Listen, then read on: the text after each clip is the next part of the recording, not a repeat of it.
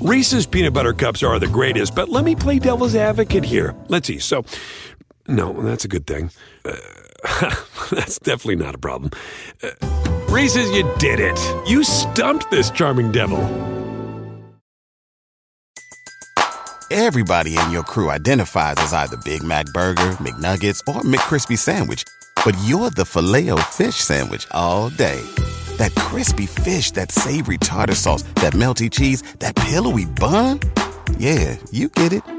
Every time. And if you love the Filet-O-Fish, right now you can catch two of the classics you love for just $6. Limited time only. Price and participation may vary. Cannot be combined with any other offer. Single item at regular price. Ba-da-ba-ba-ba.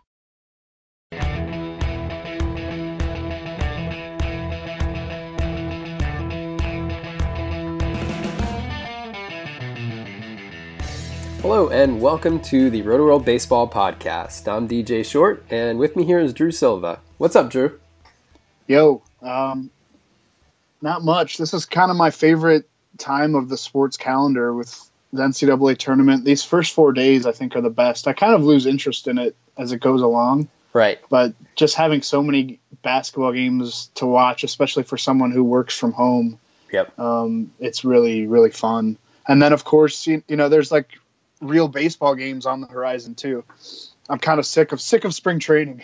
I agree. I think within the first week or two of spring training, I'm like, okay, let's go now. You know what I mean? But It's good to have sports on TV during the day. So it doesn't really matter if it's a spring training game or a really exciting basketball game between two teams where I don't really know the players. It's still just exciting to have it on during the day for people like the us. Olympics are good for that too. Yeah, that's definitely true. So for this episode, we're going to go through a bunch of spring training storylines, and there are a lot of them this week, from major signings to notable prospects being sent down to some notable spring training performances as well. But before we get to that, just a quick reminder that the online Roto-World Baseball Draft Guide is available now, and we're moving into the heart of fantasy draft season, so you want this as a resource, trust me. It's loaded with everything you need to get ready, including projections, detailed player profiles, average draft position data, articles on sleepers, busts, our top 100 prospects. There's mock draft analysis for all sorts of formats, a ton more. It's going to be updated through the end of spring training, so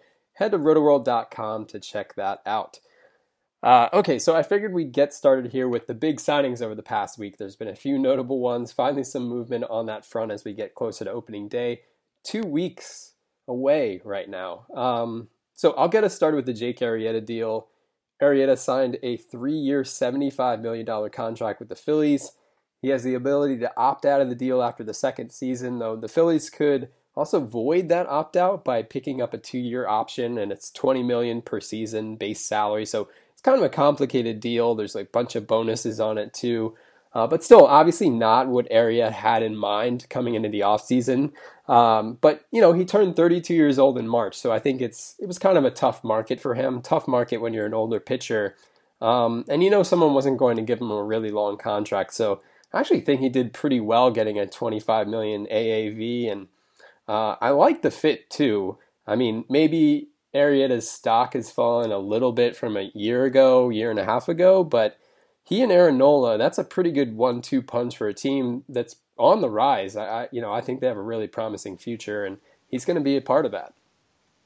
Yeah, I do like the real life fit. I think it was a move that the Phillies needed to make, and they're kind of legitimate wild card contenders. I think maybe, especially if they were to make a move at the deadline, if they're in the mix there.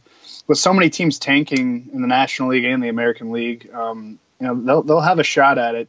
I don't know. Arrieta's still probably a top 30 starter, but I think he's near the bottom of that top 30 for me. I agree. Lost velocity on his fastball, 2 miles an hour. A lot of walks. There's just kind of a lot of red flags. You don't know about the durability. He only pitched 168 innings last year. He's probably someone I would let someone else draft, depending on how far he falls in a draft. But I think it's a good move for the Phillies. I commend them for starting to spend some cash and making a go of it.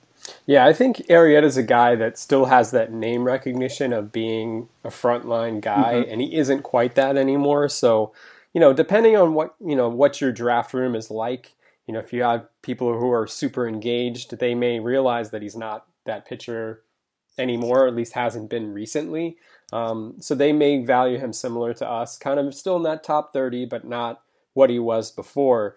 And you also have to keep in mind the Phillies Stadium, certainly a good homer park. I think it has its reputation of being a bandbox. There's certainly a lot of home runs in that park, but really looking at things, it's kind of more neutral than I think a lot of people realize.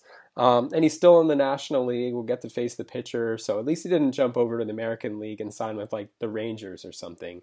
So I had him as my number 26 starting pitcher when we did our rankings last month. And I'd probably stick pretty close to that right now. So still in that top 30, but more toward the back end. Another big, kind of big free agent signing this week was Lance Lynn officially agreeing to a 1-year, $12 million free agent contract with the Twins on Monday.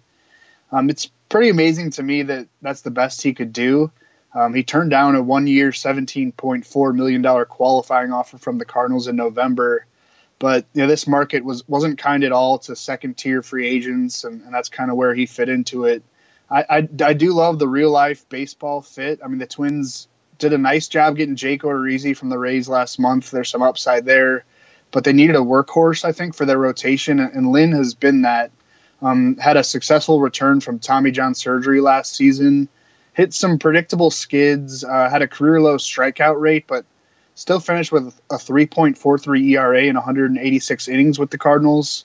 The 30-year-old right-hander has a 3.38 career ERA and a 8.5 career K per nine. Really good numbers in terms of fantasy. But I think you probably have to knock him down some rows in your rankings with the move from the National League to the American League. And then Target Field has proven a little more hitter-friendly than I think we all thought it would be when it opened. Certainly more hitter-friendly than Busch Stadium, which is kind of an extreme pitcher's park. True. And that's where Lynn spent the first 7 years of his career, which helped that 3.38 career ERA. Should still be useful as a late-round starter with strong potential for a good ERA and a good amount of wins on a Twins team that looks pretty good.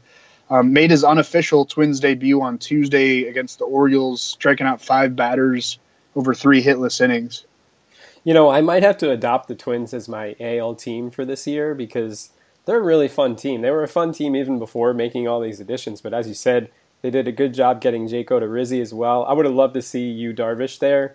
Didn't work out, but getting Lynn and Odorizzi to help with that rotation. Then they signed Logan Morrison to a bargain contract. They got Addison Reed on a deal that I think really flew under the radar. Yep. Fernando Rodney, I could take or leave that, but a veteran arm for the back end of the bullpen. Zach Duke also kind of fits in that category as well. So that was a really good winter. I know, some other teams grabbed more of the headlines, I think, the Yankees, the Brewers, teams like that, but I thought the Twins did a really good job. Yeah, their lineup's really deep and dynamic. Yep. There's a lot of youth and some veterans. That'll be pretty good. Speaking of the Yankees, another one with a lot of fantasy fallout, Neil Walker gets a 1-year, $4 million deal, which looks like one of the better bargains of the winter. It's amazing how Walker's market really cratered like it did. He had an 801 OPS last year. He was awesome with the Brewers down the stretch. I think he had an on-base percentage over 400 when he was at the Brewers. And hey, I could have seen him going back to the Brewers, but they didn't do that. I thought the Yankees were out as an option after they traded for Brandon Drury. I think a lot of people did. I think Neil Walker did for a while. But now it looks like Drury will handle starting third base duties, and Walker, should be the primary second baseman, you would think. I guess he's also an insurance policy for Greg Bird at first base. I think we had big expectations for Greg Bird this year, but he's still sort of unproven. Has never played a full season in the majors, has some contact issues, so maybe he struggles, and Walker could fit in there, especially if we see these prospects come up, which I think you have more on that. Yeah, I think it was a surprising fit because the Yankees do have these ready-made MLB prospects, and Miguel Andujar, their big third base prospect, and then Gleyber Torres, their big shortstop prospect. But if you can get a really good, solid veteran like Neil Walker for $4 million on a 1-year deal, there's nothing wrong with having that kind of depth and just getting those guys a little more minor league seasoning. I think we both love Andujar and Torres long term. But Torres just turned 21 years old. Right. Andujar is young too, but you look at the numbers. Andujar batted .315 with an .850 OPS, 16 home runs, and 82 RBIs in 125 games last season between AA and AAA. Went 4 for 7 with 2 doubles over his first 5 major league games as a September call-up. He has a .985 OPS with 4 home runs in 12 games this spring. So he's knocking on the door, and I don't. But it's not a bad thing for the Yankees to, have that depth and just kind of wait. Injuries happen, and so if they need Andujar, he'll be there. If they don't, he'll just hopefully get better and better in the minor leagues. Gleyber Torres had a .383 on base percentage in 55 games last season between AA and AAA before tearing the UCL in his non-throwing elbow in June. He's struggled this spring in the Grapefruit League, but I think we can grant him some time to shake off that rust. Like I said, he just turned 21 years old in December. I think I'm one of the top 5 or 6 prospects in all of baseball, but still really young. And it's not a bad thing to have those guys sit in the minors for a bit and see if Drury and Walker, who are really two proven major leaguers, kind of carry the weight for at least the first 2-3 months of the season. Yeah, and the thing about Torres is those 55 games that he played last year, they were his first 55 games above high A. So, not a lot of experience against higher level competition, and you mentioned the age as well. So I think most people figured the Yankees would get these kind of veteran stopgap guys. This is a team with World Series aspirations, so to put 2 really young players in your infield, that's a little risky. Even if they are, prospects we have high confidence in for the long term, it just makes sense to plug those veterans in. If they end up coming up later this year and playing major roles, then so be it. And the Yankees the depth will be even stronger. So I thought it was a great move by Brian Cashman, and Walker essentially fell right into their laps. I think obviously the fantasy stock with Walker goes up quite a bit in that Yankees lineup. He might hit 8th or something, who knows, but it's still a great situation in that ballpark, in that lineup. So, late round pick. I think Neil Walker makes a lot of sense. I think Brandon Drury does as well. But don't ignore these guys either. If you can make reserve round picks, that sort of thing, I still think they're worth monitoring, even in mixed leagues. Yeah, Walker batting 8th, probably Drury batting 9th. Walker always puts up at 800 OPS. Mm-hmm. Drury has flashed some power at times in the past. The Yankees are loaded. Yeah, it's sick. So we should also mention Mike Moustakas. It's funny, we did a lengthy segment on Moustakas as part of last week's show, but we ended up leaving it on the cutting room floor because basically as soon as we were done the show, he ended up re-signing with the Royals. So I have to say that segment, though, that 10-minute segment on Moustakas, pretty sure it was the best 10 minutes in podcast history, but now it's lost forever. We'll see. Anyway, Moustakas returns to the Royals on a 1-year, $6.5 million contract, which, again, another crazy bargain after this crazy winter. He gets a $5.5 million base salary, and there's a $1 million buyout on a mutual option for 2019, and you'd think there's no way he's going to pick up his side of that option if he has a good year, obviously.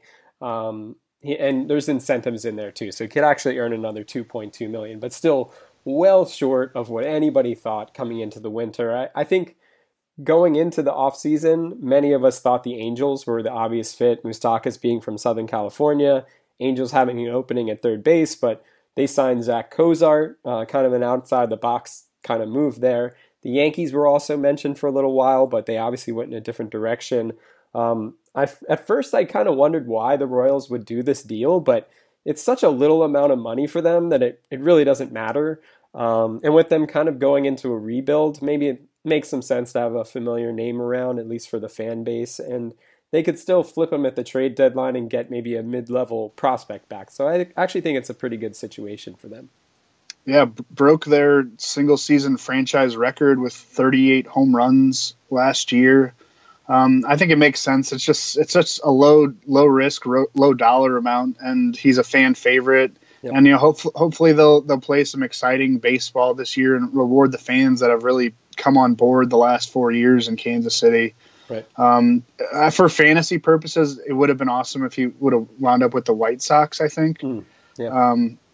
So I mean, yeah, I'm keeping him where I had him in my third base rankings, I guess. Yeah, I had him 13th in my third base ranking. He's just ahead of Adrian Beltre, so maybe I could be swayed a little bit. Either way it could turn out, but not much change anyway. As you said, it would have been better if it was White Sox, Yankees, that sort of thing. So we're going to move on to some prospect talk here in a second, but if you love fantasy baseball and you're listening to this podcast, so I'm pretty sure you do, well, you need to try our favorite new app. It's called Draft. It's daily fantasy baseball, but not like those other guys. You aren't going to find salary caps, pros, or bots filling up games. On Draft, you play live snake drafts with other real people, just like in your season-long leagues. So very similar to the fantasy setups you've been accustomed to. And here's how it works. Drafts take as little as 2 minutes and last for just one night. Once you're done doing your draft, that's it. No more trades, no waivers. You just set your lineup and forget it. Really simple stuff.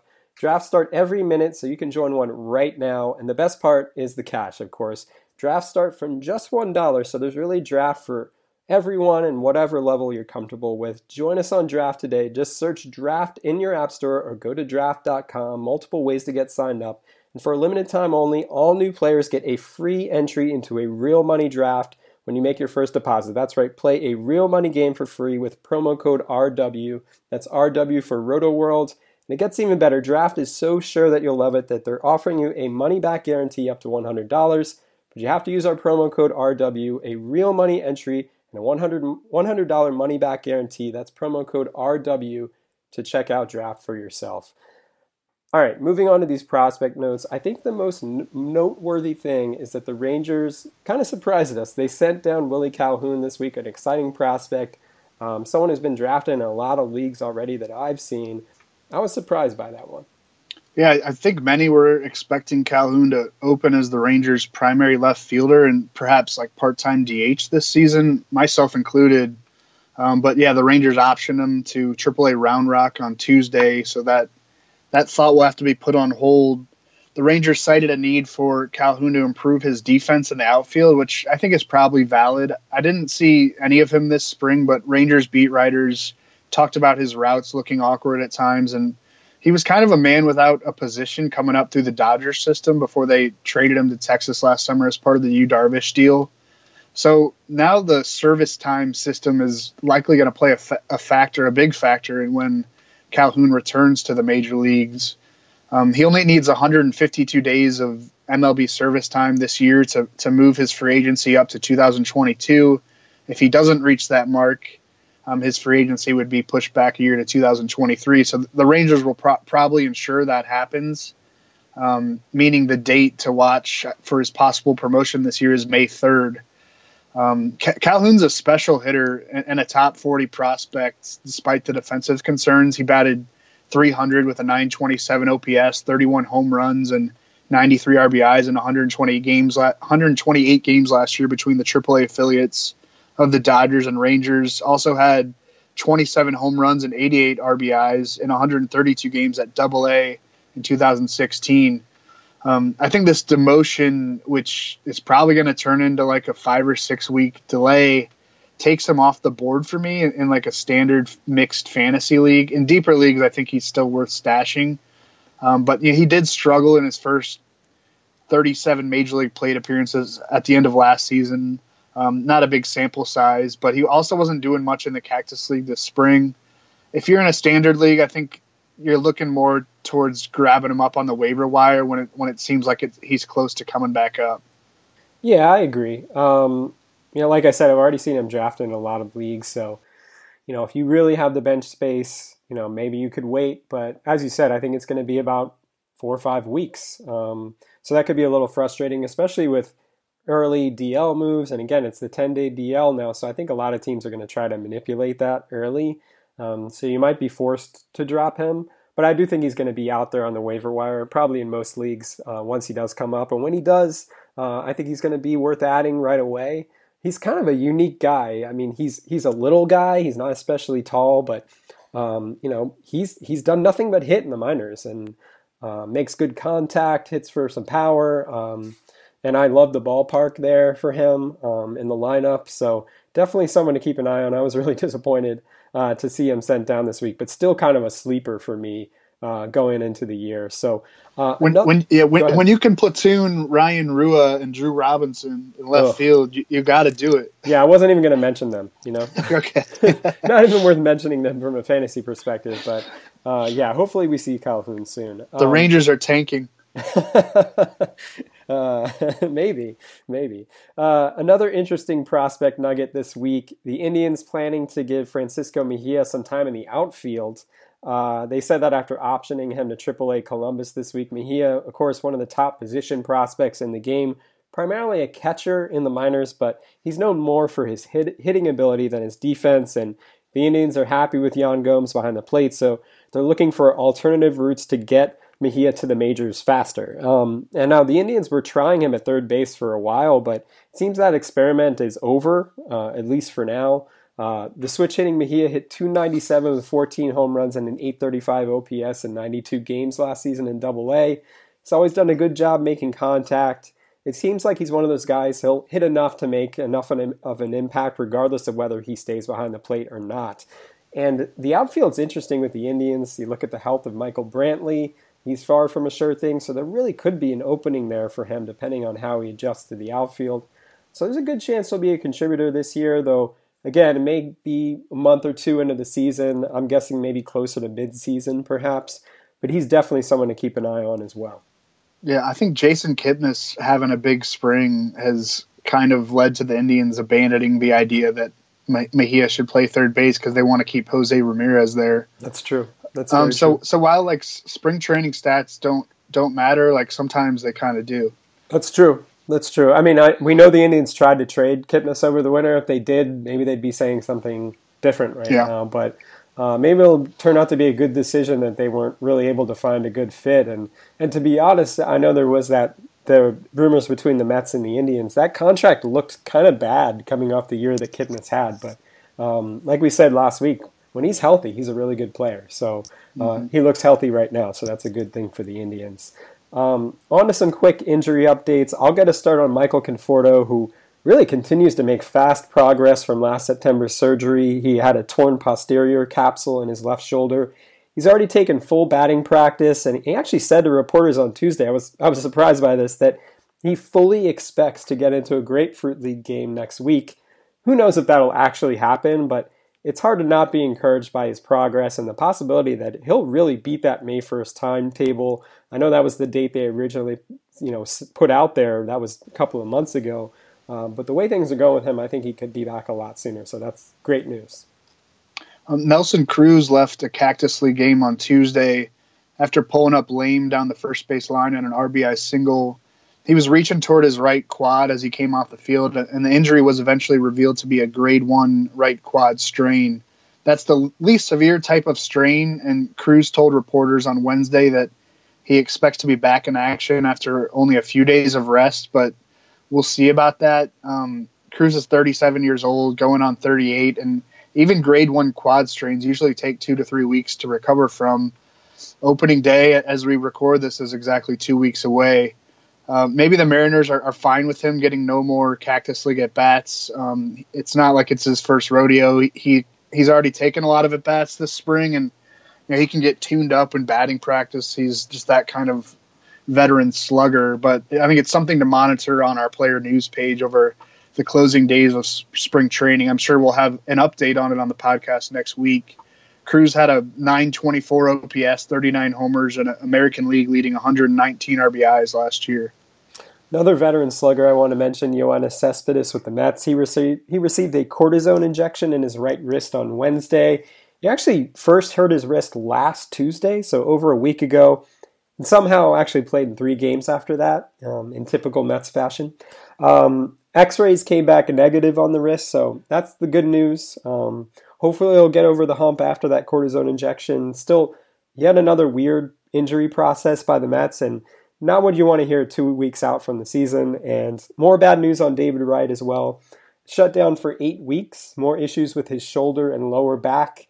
He hasn't played in a Major League game since May 27th of 2016, and this pretty much clinches that he'll go past the 2-year mark since playing in a game. And I don't think anybody on the Mets is really counting on him to contribute at this point. keep in mind they signed Todd Frazier during the offseason, so I think they're ready to move forward. I think Wright isn't ready to give up just yet, but I think the odds of him playing in another game are slim.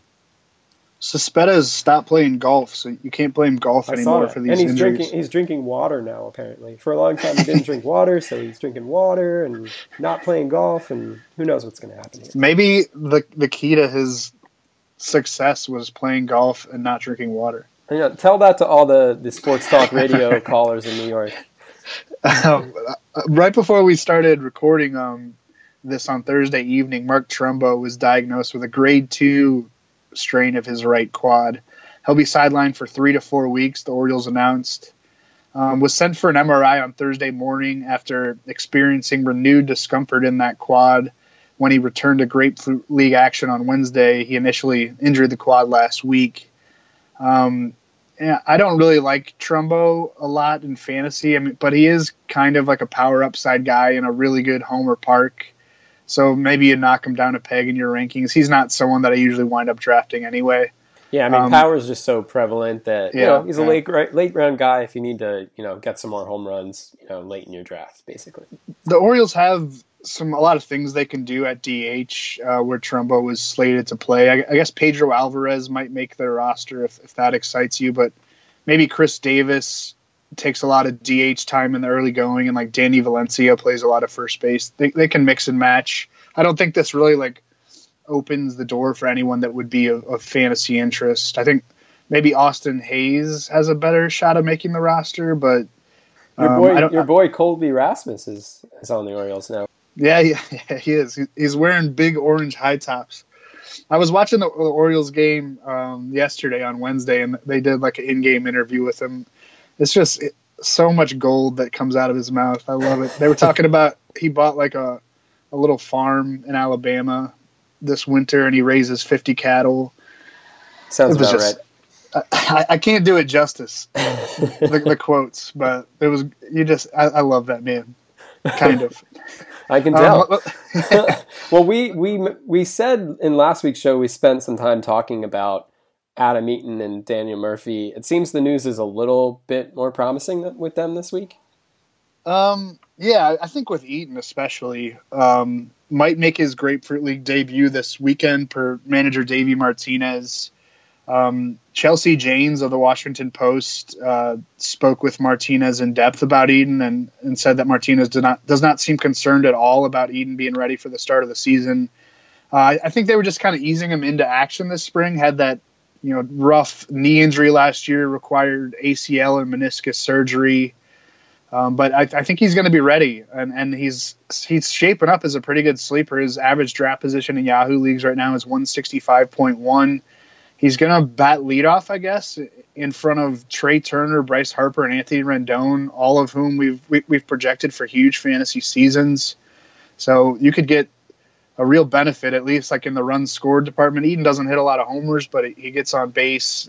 He can be a guy that sneakily puts up a lot of counting stats week after week. And then with Daniel Murphy, still limited to batting practice and fielding grounders hit right at him. And even in those batting practice sessions, the Nationals beat writers say he hasn't really used his legs. He's kind of just throwing the bat at the ball with his arms. Hasn't done any lateral movement type drills.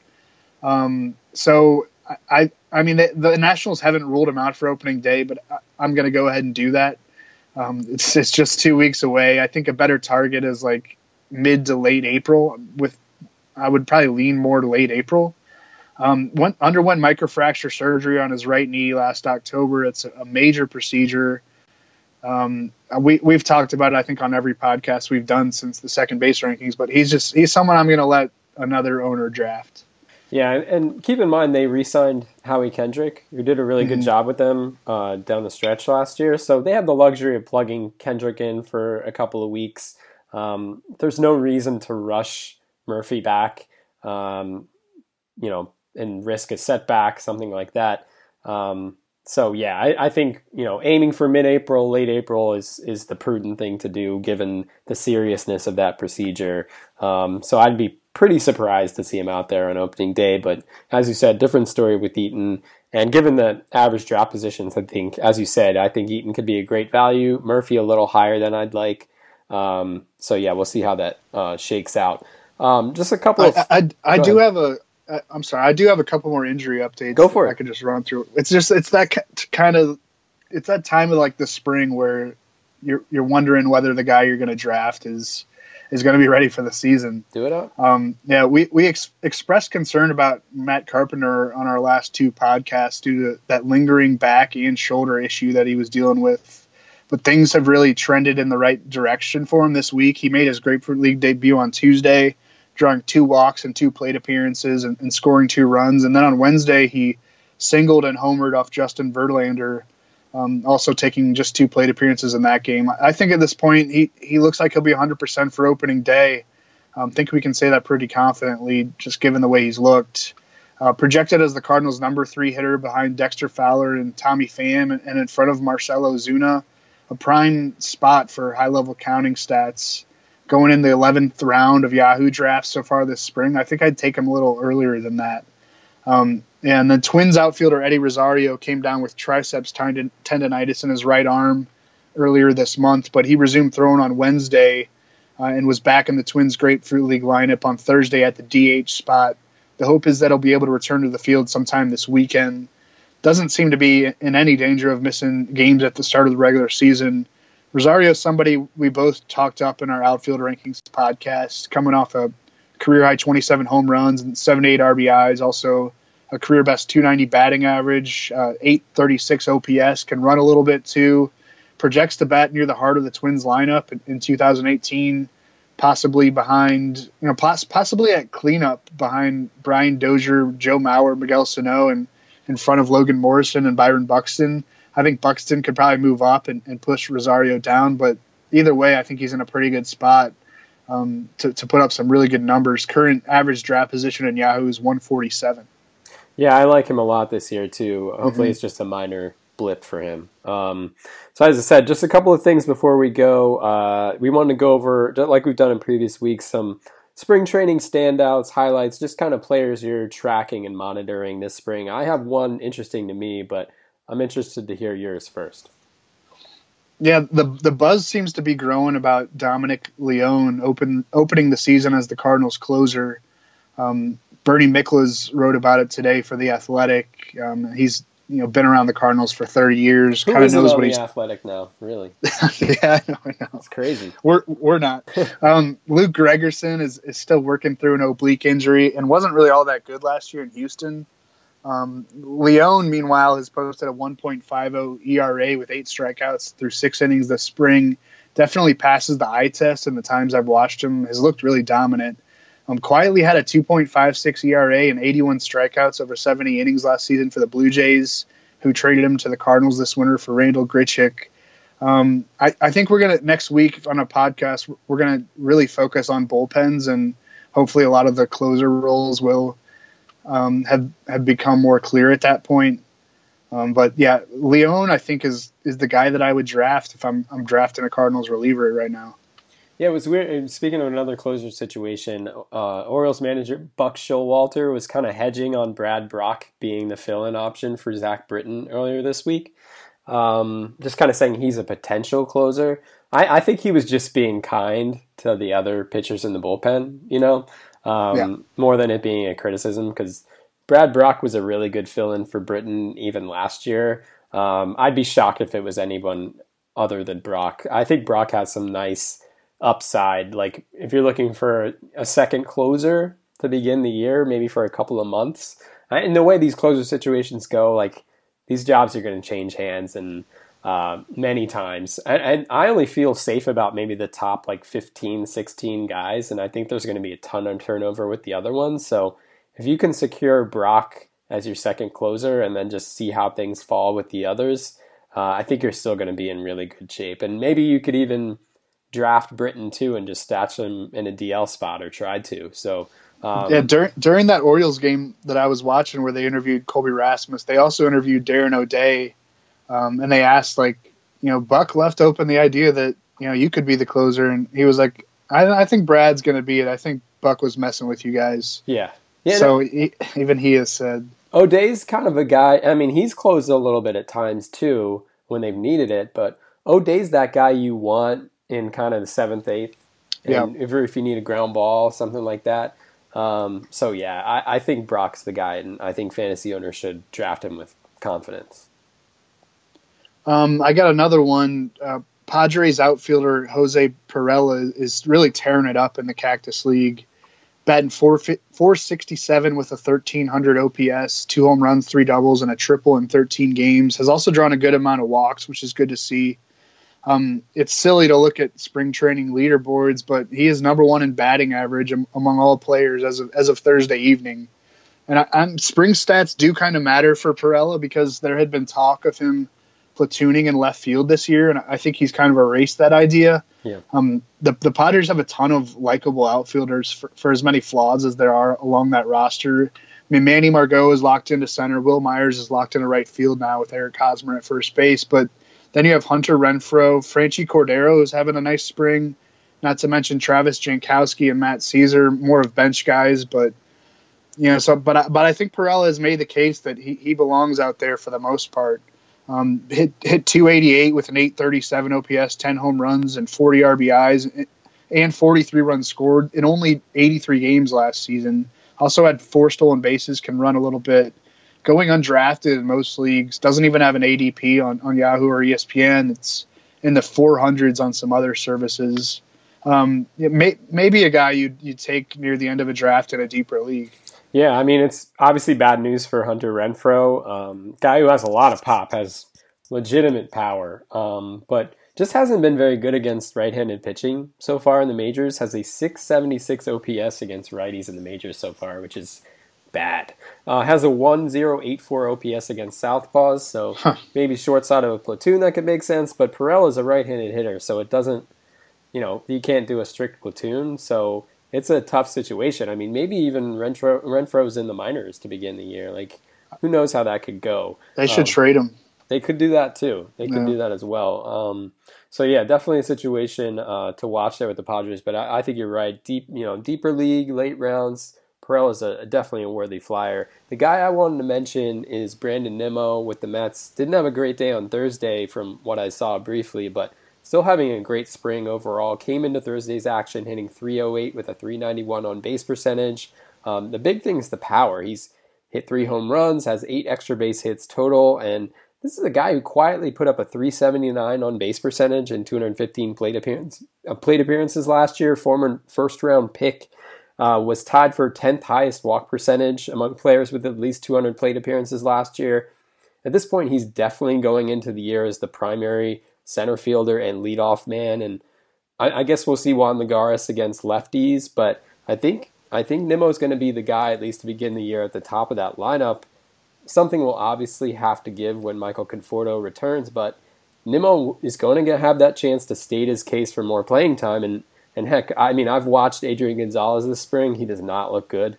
So you have to wonder if the Mets will consider giving Jay Bruce some time at first base, and maybe giving Nimmo a chance to stick in center field and just put Conforto in right. So I think there's lots of ways this could potentially shake out. So if you're in a deeper league, NL only, deeper mix, especially an on-base percentage league, I think Nimmo should definitely be on your radar. I think at least early he could have some sneaky value. I'm not sure we touched on Delino DeShields Jr. during our outfield rankings podcast. Maybe you did at the very end, but there were so many guys to talk about. I don't think we got that far. But I had him as an intriguing late round sleeper even before Rangers manager Jeff Bannister announced this week that the 25-year-old will be his everyday center fielder and leadoff man. Bannister also noted that he thinks DeShields could steal 50 bases this year. I like his it. His current average draft position in Yahoo leagues is 240. So the very end of drafts doesn't offer really any power upside, but he stole 29 bases in 120 games, 102 starts last season. Was always a pretty good OBP guy in the minors. Finished with a career high 347 on base percentage last year. I would be moving him up my rankings, especially if the Rangers are committed to kind of being a bad team. Agreed. Anybody else? I want to end it with Ronald Acuna. All right. The number one prospect in all of baseball continued his assault on the Grapefruit League on Thursday, hitting his third home run of the spring. It was a 2-run no-doubter off Mike Fiers. Mike Fiers looked terrible throughout the outing, and he gave up a ton of home runs last year in Houston, so I don't know if it counts, but none of these count anyway. But Acuna is batting .417 with an OPS in the 1200s through 43 plate appearances this spring in the Grapefruit League. He looks ready to go, ready to take the majors by storm. But, of course, the Braves will play the service time game with him and send him to AAA Gwinnett to open the year. I think it's like 18 days or something like that. Yeah, I was looking it up. MLB.com's Mark Bowman wrote earlier this month that April 13th is the day that they can bring him up and get an extra year of contractual control. That's so that's so icky to me. You know what I mean?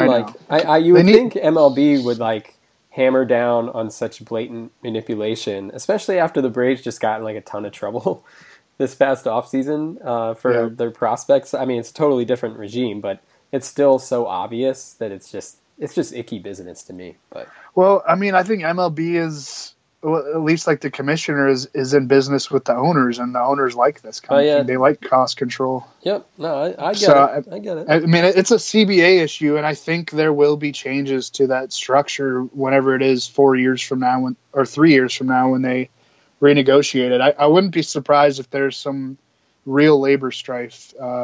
Maybe next offseason will change that, because I do think Harper and Machado will get paid. Donaldson will get paid. AJ Pollock, if he has a big year, will get paid. Clayton Kershaw will get paid. Yeah. Right. So we'll see. But right now, I think the tension has never been this high in the last decade. Yeah, I mean, I still think the big name guys are going to get paid no matter what. But it's those middle guys, like the Neil Walkers, that get hurt the most. And then a lot of these veteran outfielders we've seen sign kind of at the last minute, really not getting much. Like Carlos Gomez, granted Carlos Gonzalez isn't what he was, but players like that who still could be useful, productive players, just really aren't getting much guarantee at this point.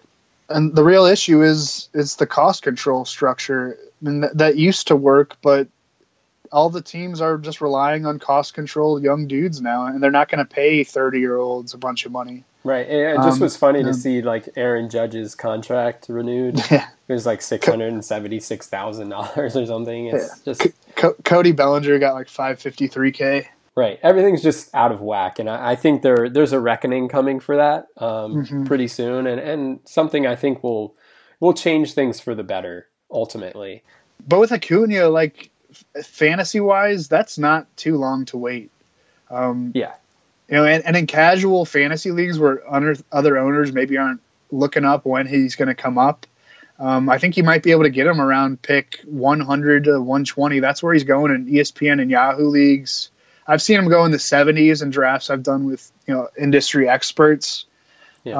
I like him in the late 70s, early 80s. It's funny. I'm working on the Abusing the Default rankings column right now.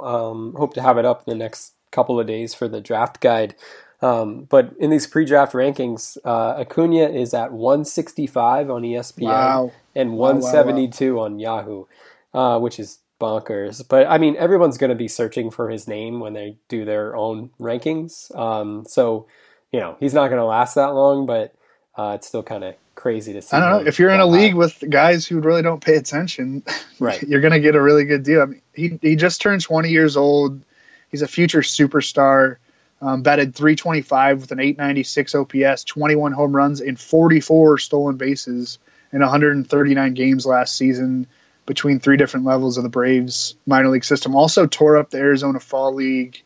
He is a fantasy dream, the kind of numbers he puts up. Yeah, I haven't been able to get him in any mocks or drafts I've done so far, but I'm hoping I can change that in the next few days. I've got a few drafts coming up with just some friends, and I know I'm going to get them. Yeah, I'd really like to get a piece of it just to see what happens this year. More incentive to watch him and pay attention to him. We'll be doing that anyway, but having him on your side makes it extra fun, I think. It's hard to get him when you're doing drafts with people who do this for a living. Yeah, I have him in a score sheet league. I got him 2 or 3 years ago, and I've been stashing him, so I'm looking forward to cashing in on that. So, anybody else? No, I wanted to end it on Acuna. Okay, I like it. Let's do it. Okay, so that'll do it for this week. One last note before we go. We'll be conducting a live mock draft from the NBC Sports Studios next Tuesday at 8 p.m. It'll be broadcast on Facebook Live, the NBC Sports app, and NBCSports.com. And you can win a spot in the mock with myself, Matthew Pouliot, RotoPat from the football side at RotoWorld, and RotoWorld contributor Matt Stroup. Basically, if you've purchased the online RotoWorld draft guide, you're eligible for one of the final 8 spots in the mock draft. If you've purchased multiple premium products at RotoWorld, you have an even better chance of participating. I'm really looking forward to this draft, going over strategy, interacting with our readers. I think it's going to be a lot of fun. So if you're a subscriber and you're interested, contact us at draftwithrw@gmail.com. Again, it's draftwithrw@gmail.com. I'll be ranking those drafts the following day for an article that will appear on the RotoWorld website. So I expect to get an A grade. Although you're not going to know which one's my team, I think, right? Right. We're doing a blind grading system. So I'll be able to figure out which one's yours. You're getting a C. But yeah, either way, it's going to be a ton of fun. So I'm definitely looking forward to it. If you like what you're hearing with this show, make sure to subscribe wherever you get your podcasts, whether it's Apple Podcasts, Stitcher, Spotify, etc. Also rate and review the show if you don't mind. We're trying to spread the word about this show, so anything you can do for us would be a huge help. You can follow us on Twitter. I'm at DJ Short. Drew is at Drew Silv, and we'll see you next week. Reese's Peanut Butter Cups are the greatest, but let me play devil's advocate here. Let's see. So, no, that's a good thing. That's definitely not a problem. Reese's, you did it. You stumped this charming devil. Everybody in your crew identifies as either Big Mac Burger, McNuggets, or McCrispy Sandwich. But you're the Filet-O-Fish Sandwich all day.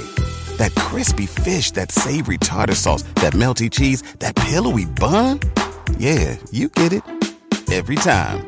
And if you love the Filet-O-Fish, right now you can catch 2 of the classics you love for just $6. Limited time only. Price and participation may vary. Cannot be combined with any other offer. Single item at regular price. Ba-da-ba-ba-ba.